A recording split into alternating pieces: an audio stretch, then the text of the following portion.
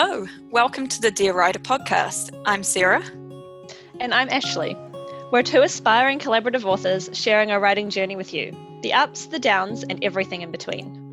Whether you're just starting out or a more experienced writer, we hope that you'll find this podcast inspiring and thought-provoking. And here's the show. Hello, everyone. Welcome back to Dear Writer. Today we are recording episode 76, which is going to be all about weaving in backstory. And as always, I'm very excited about the topic because, I don't know, I feel like I always say I'm just like so excited to talk about the topic, but let's be real, it's all exciting when it's writing because that's what we're here for. So you're in a very good mood, Sarah. I'm in a good mood today. I was going to say backstory has lots to do with character, and you all know Sarah and I love character. This is true. It does have a lot to do with character. But before we do that, we should give you all a writing update about what we've been up to. So Ashley, how has your writing been going? I feel like I've been back on track a little bit after being quite busy and not finding too much time to write. I'm well over 2,000 words into my next chapter, so I think it should be done fairly soon. So I'm happy with that. And I feel like I say this almost every podcast, but it feels like we're finally getting close to finishing the Ancient Greece book. The end's in sight. I'm going to go with that. Yeah. What about you, Sarah? How has your writing been this month? It's been pretty similar from the perspective that I do feel like I've gotten back on track for the last little while. I have been much more productive, not only with writing, but with cleaning the house, like you name it, the podcast episodes, like everything's kind of falling back into place. So I'm really happy about that. Managed to write not quite as much as Ashley, like about 1,000 words. I do find that the chapter that I'm writing has been quite challenging, despite having more motivation and energy to write. That aspect has not changed, but I am excited because, as Ashley said, we don't have too much more. And for the character that I find difficult, after this chapter, I only have 2 more chapters, I think, from him. So I'm really excited about that. So close. So close. I realize that the one I'm writing right now is the last Leontiades chapter that I have. And I wasn't prepared for that because there's still quite a lot of the book to go. So we might need to remedy that at a later point. Yes. Yeah, I think we had discussed that a little bit earlier about where to slot one in. So I think we probably will end up slotting one in. Yeah, I agree. I guess we can probably wait till it's done and then find a spot that seems like could be good to have a bit of a break from Simon. Yeah. Anyways, shall we move on to the main discussion? Yeah. Cool. So as Sarah mentioned in the introduction, today we're going to be talking about weaving in backstory and the importance of backstory in our novels. I thought we could start with a nice easy question so that, like with most of these, we're all on the same page. So what is backstory? So backstory is everything that happened to the characters in your novel before the story began. So it's their personal history, and it could refer to something that happened a long time ago, or just a month ago, or just yesterday. But, the key thing is that it happened prior to the novel. So the readers don't know anything about it until you tell them. Yes. So backstory generally encompasses all of the significant events and moments that have shaped the character into who they are at the start of your story. For example, maybe they're hesitant to let people get close to them due to some previous heartbreak that you tell the readers about at some point. So it's all of those little details that end up making the character who they are. So we all know what we're talking about. And I thought now we could kind of talk about why backstory is first of all important for the author, and then I guess why it's important to have in your novel, because I think they're both quite interesting points to have a chat about. So I when I made the notes on this, I did it slightly backwards, and that's fine. I'm gonna say why backstory is important first. Without backstory, I do think that your characters seem quite flat and two-dimensional. No one sort of springs from a hole in the ground or is born from nowhere. So characters that don't have a backstory feel quite unrealistic. And as an author, I think it helps you create stronger and more engaging writing, because unless you understand your characters and their motivations and their reasons for doing what they do, then you're going to be just as confused as any reader who chances across your book. And because of that, characters without a strong backstory can come off as kind of inconsistent. There can be like not so much character flaws, but flaws in the writing that causes confusion because you can't really get a grasp on who the character is. And that can make writing feel like a real struggle as you're going through it as well. How about you, Ashley? I tend to agree. I think as authors, backstory really helps us to get a good grasp and feel for what our characters are like, so their fears and their motivations. And that in turn allows you to, I guess, infuse your characters like with that I'm gonna go with color, which makes them, have more depth and feel more realistic. I was going to say, as to why it's important in your novel, Sarah and I love character, and backstory allows us to develop more realistic characters, especially things like how they react in certain situations, how they speak, so their dialogue, and also how they deal with relationships as well, because everything that they've been through in their past really affects how all of these, I guess, traits end up being portrayed.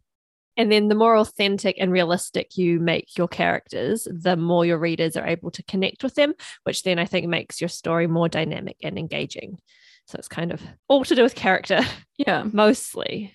Right. So moving on from talking about the importance of backstory to both the author and to the novel, I thought we could talk a little bit about the types of key elements an author should portray in their character's backstory. Like, what are the important things that, you want to get across to your readers?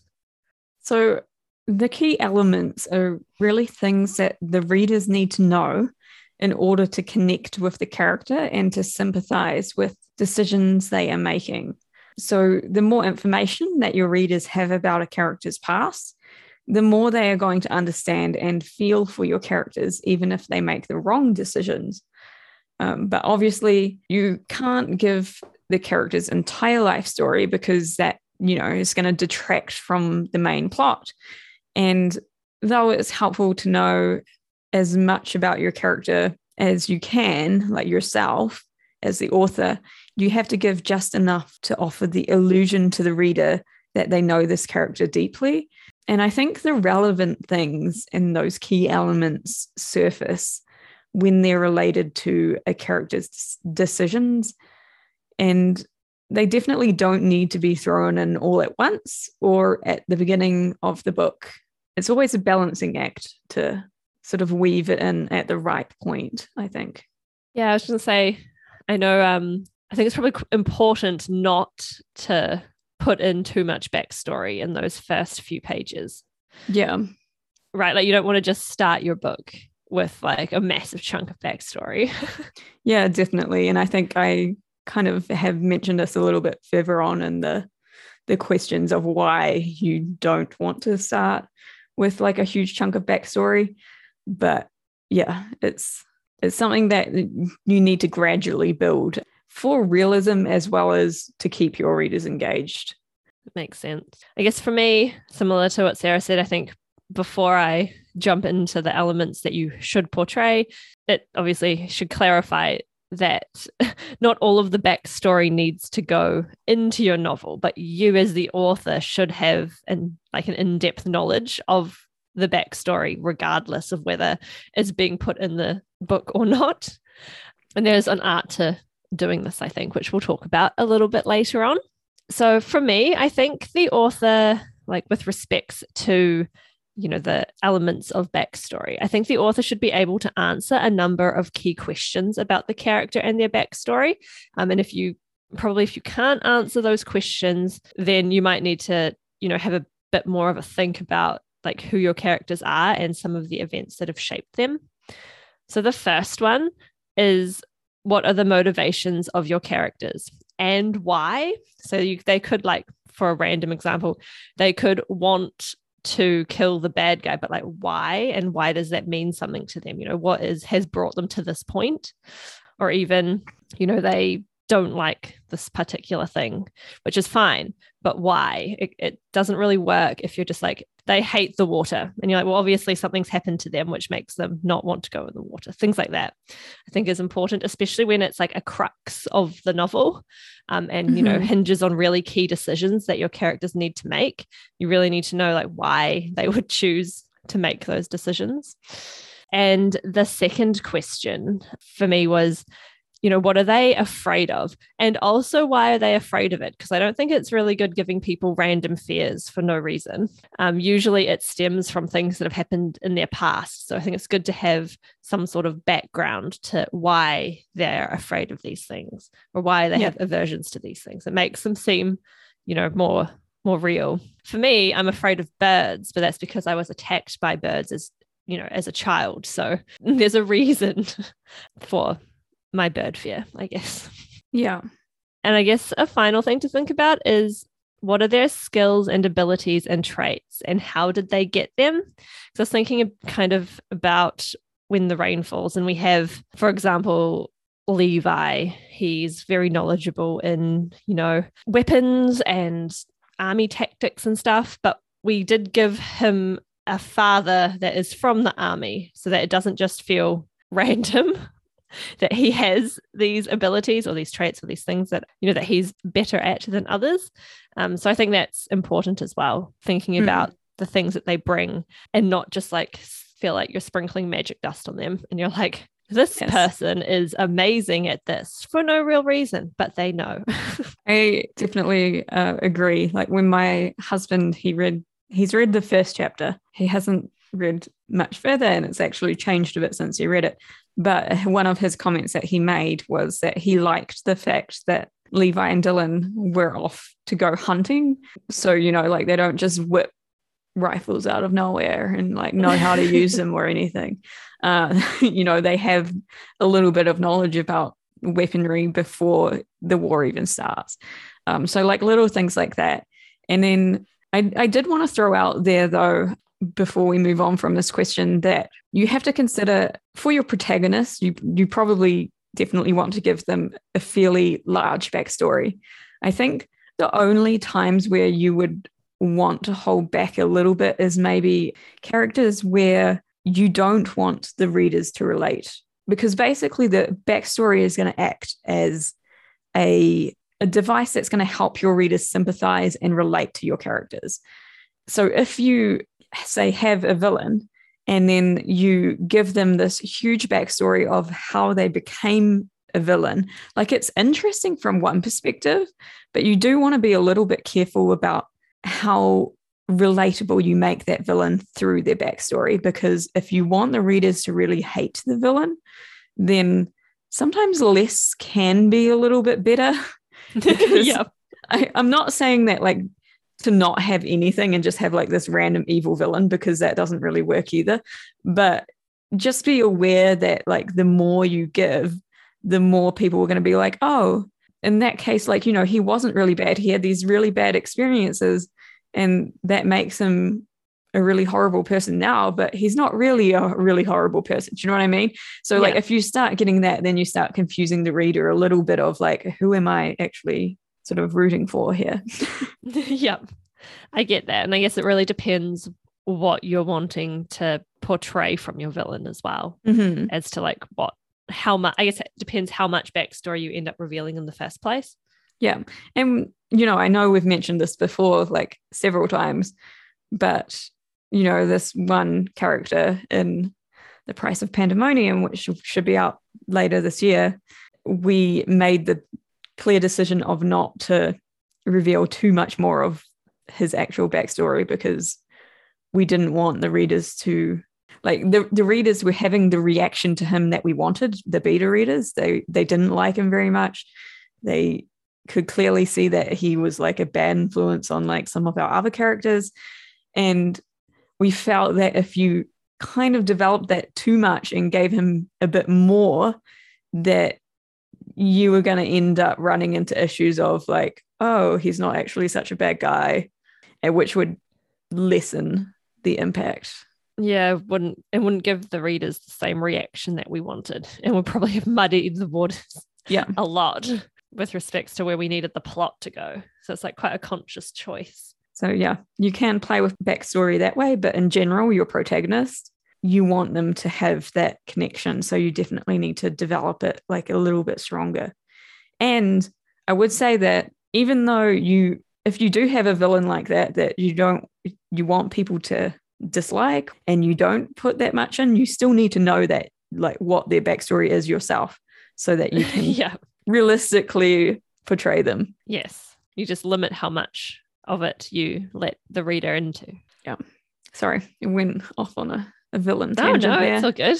So I thought the next thing we could talk about is some of the writing techniques for injecting in backstory. I guess so it's seamless and doesn't feel, overwhelming to your reader. Yeah.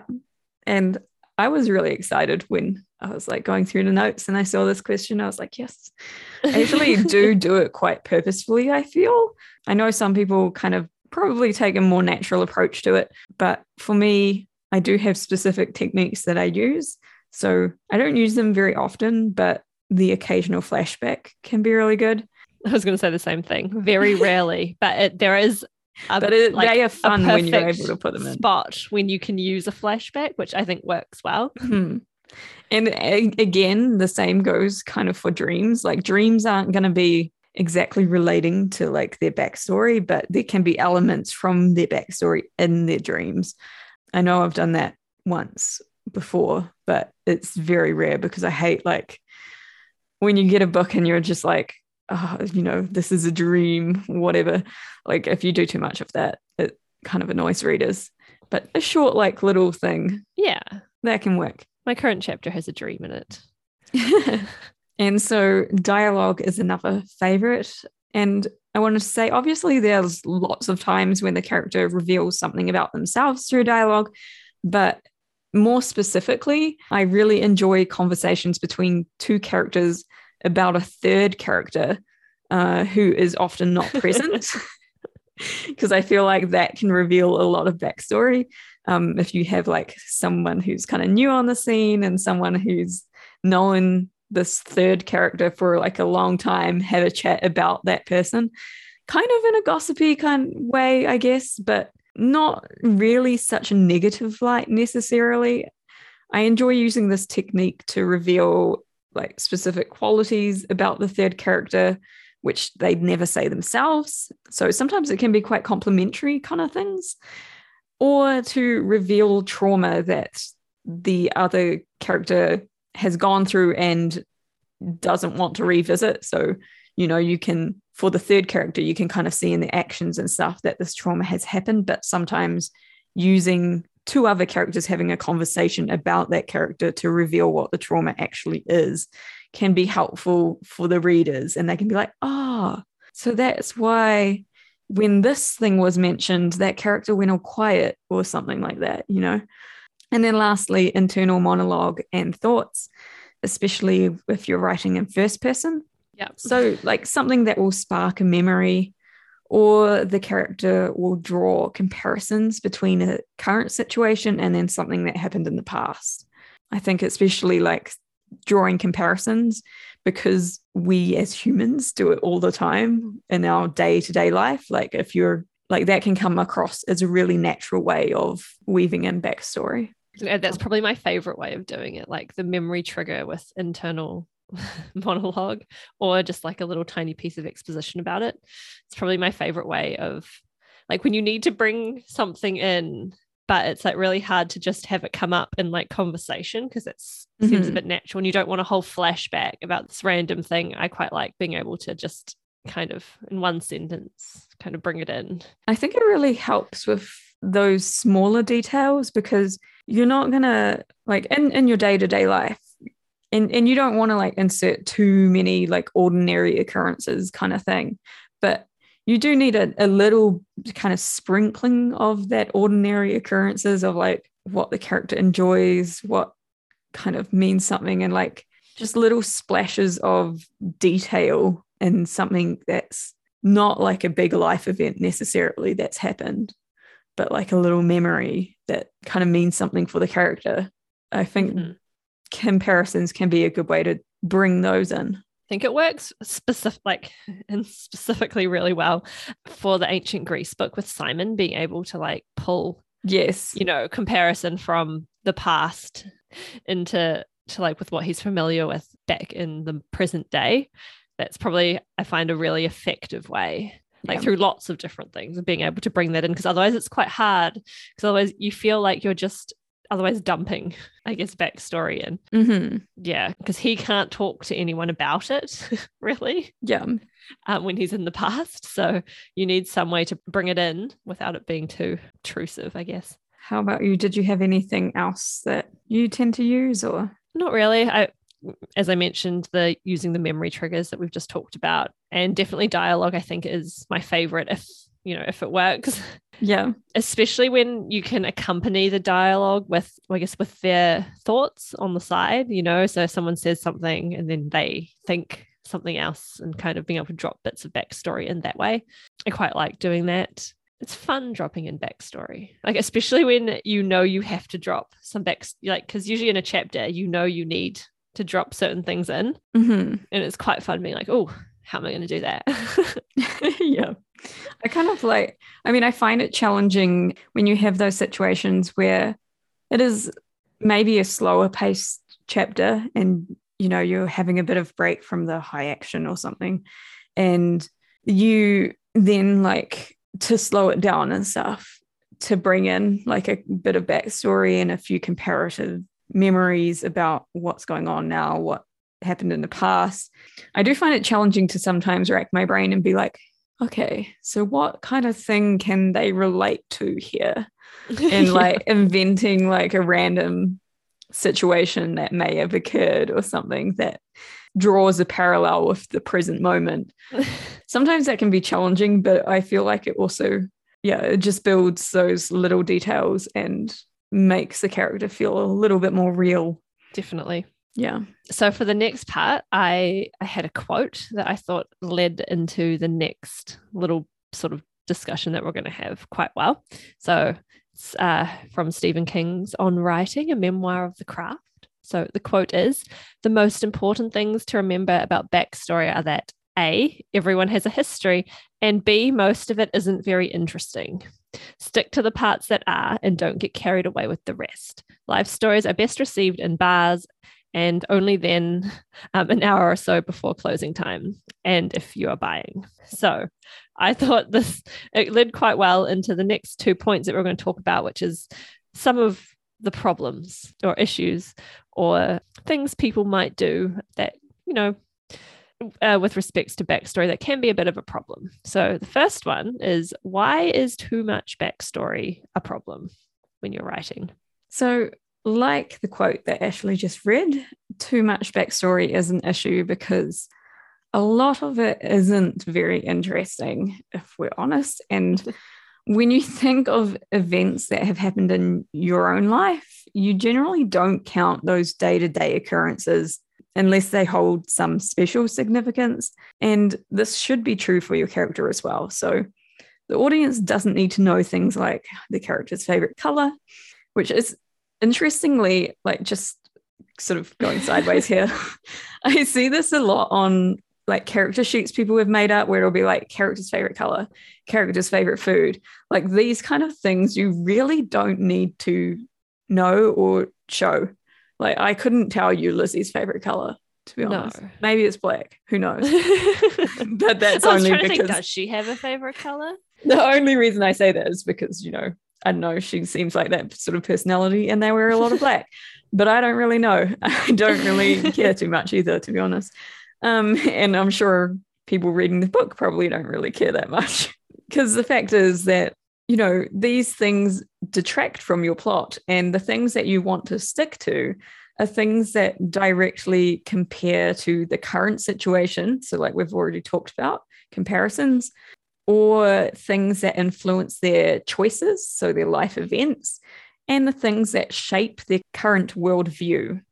So for me, like those three things are the main things that are relevant when you're trying to choose what backstory to put in. How about you, Ashley? Well, I was taking a slightly different tack. I was thinking about backstory is not particularly interesting. And I was trying to think about why that's a problem. And I think it's because it ruins the pace. So if you're inputting large chunks of backstory, I think it ends up slowing the pace of your novel and ends up bogging the reader down a bit. And I actually had this problem recently in one of our novel critique sessions. This is why it's quite interesting, because half of the group didn't find this an issue, but the other half did. So I was like, maybe I should fix it. It was literally 50-50 split on who found. Anyways, the issue was I felt like in the middle of my chapter, there was too much exposition and too much information dumping that ruined the flow and made the readers bored. And they were like, oh, you should inject, some humor, or maybe you should inject some action there. And I was like, oh, but I don't really want to do that because it's not really the point. But it is something that I will go back over and look through what is necessary and what isn't necessary and see if I can sort of cut it back a bit to make it less information and boring.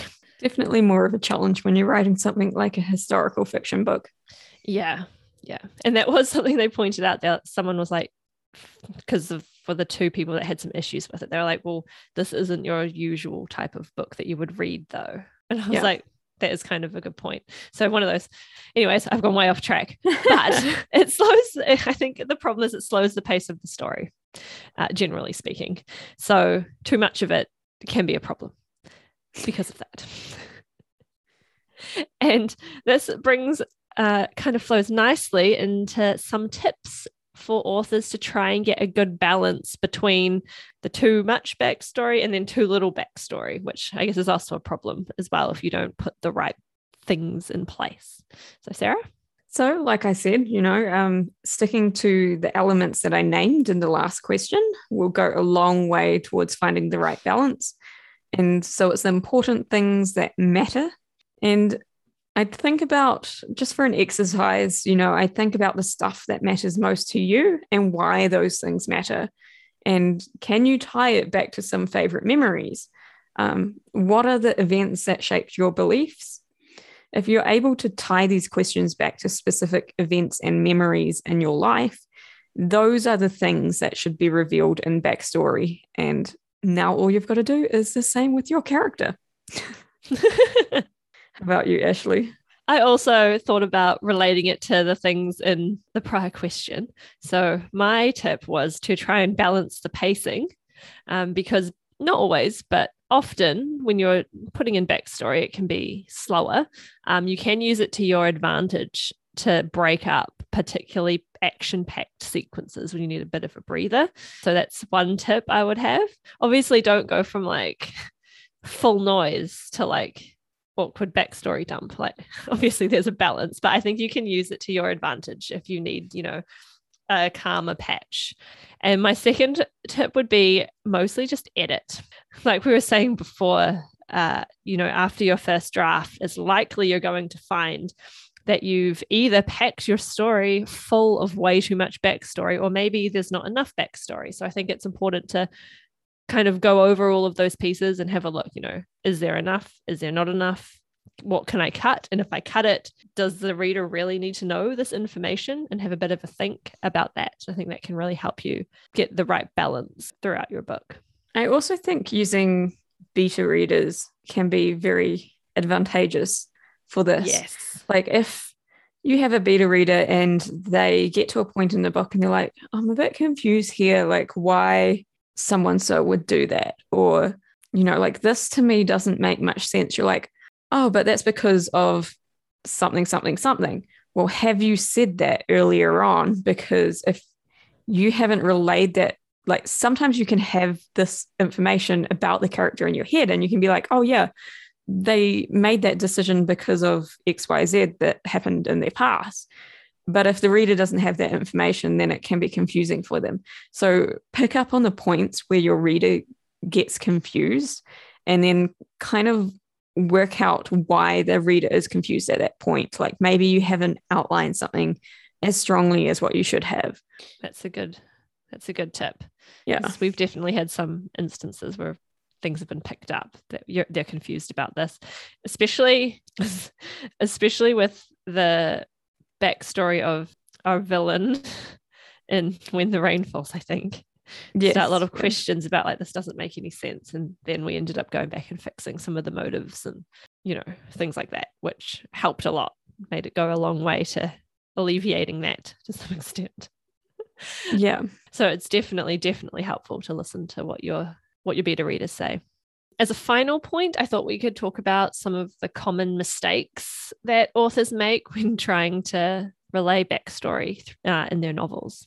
So definitely putting in too much, especially at the start of the story.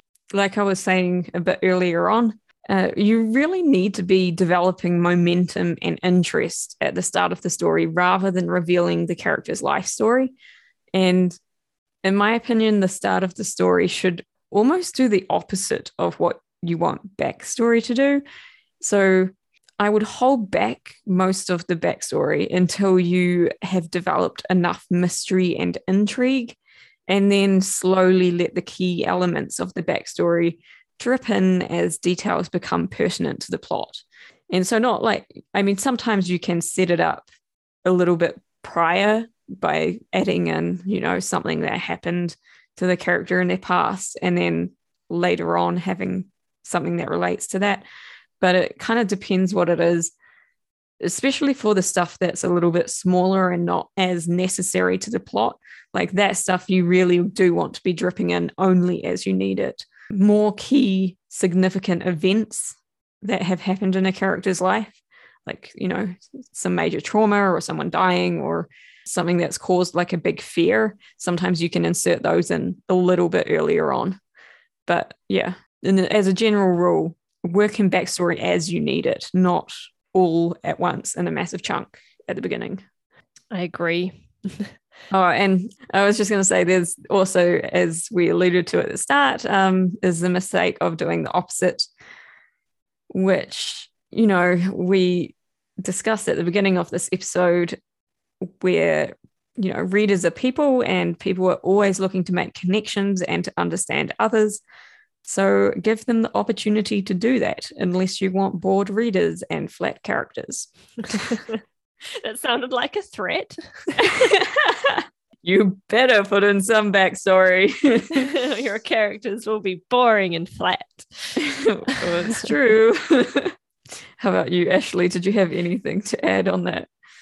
Mine were very similar. So the first one is info dumping, which I think can come in two forms. One, where you literally just start chucking in tons of backstory in a big lump, but also, which is what I think we used to do a little bit when we were teenagers, is you fixate on one part of the backstory, and then you go on for 2 pages about this one specific event that happened in their life. It kind of goes on and on and on, both of which I don't think are helpful. I think there's a right amount.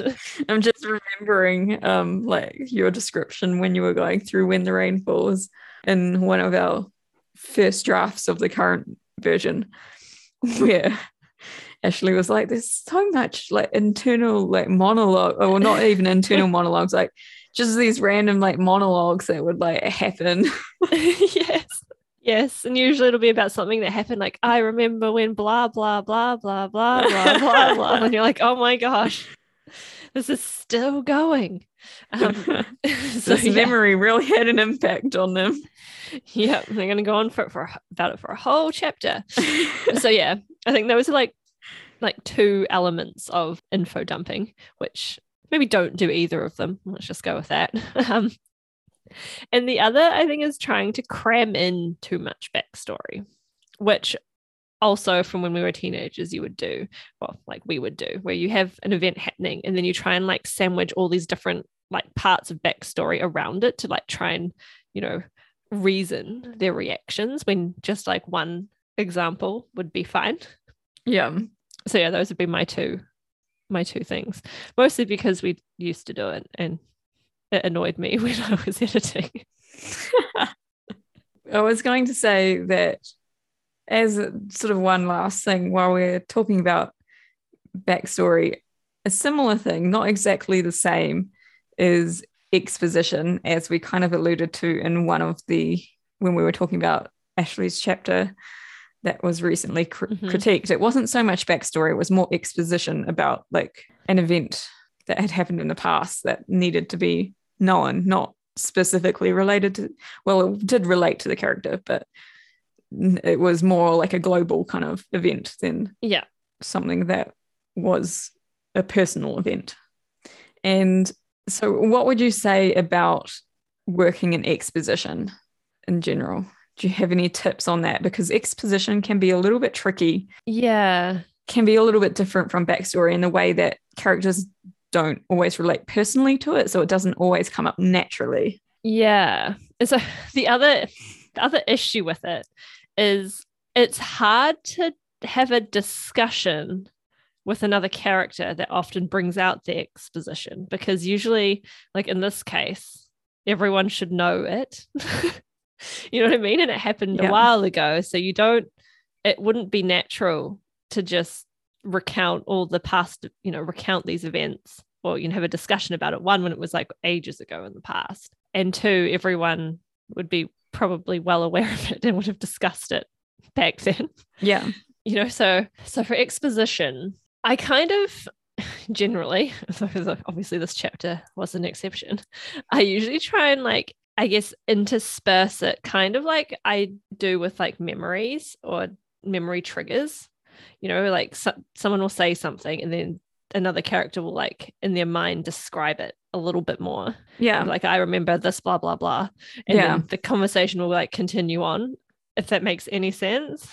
Well, that's what I was going to say. Just as talking about this, a couple of methods has occurred to me where often, if you have a character, which you really should because it should relate to your plot, but if you have a character who was present at the event or around the time of the event, if you turn it from exposition into a memory, I think you can sometimes get across, in our case, we're trying to get across quite a political situation.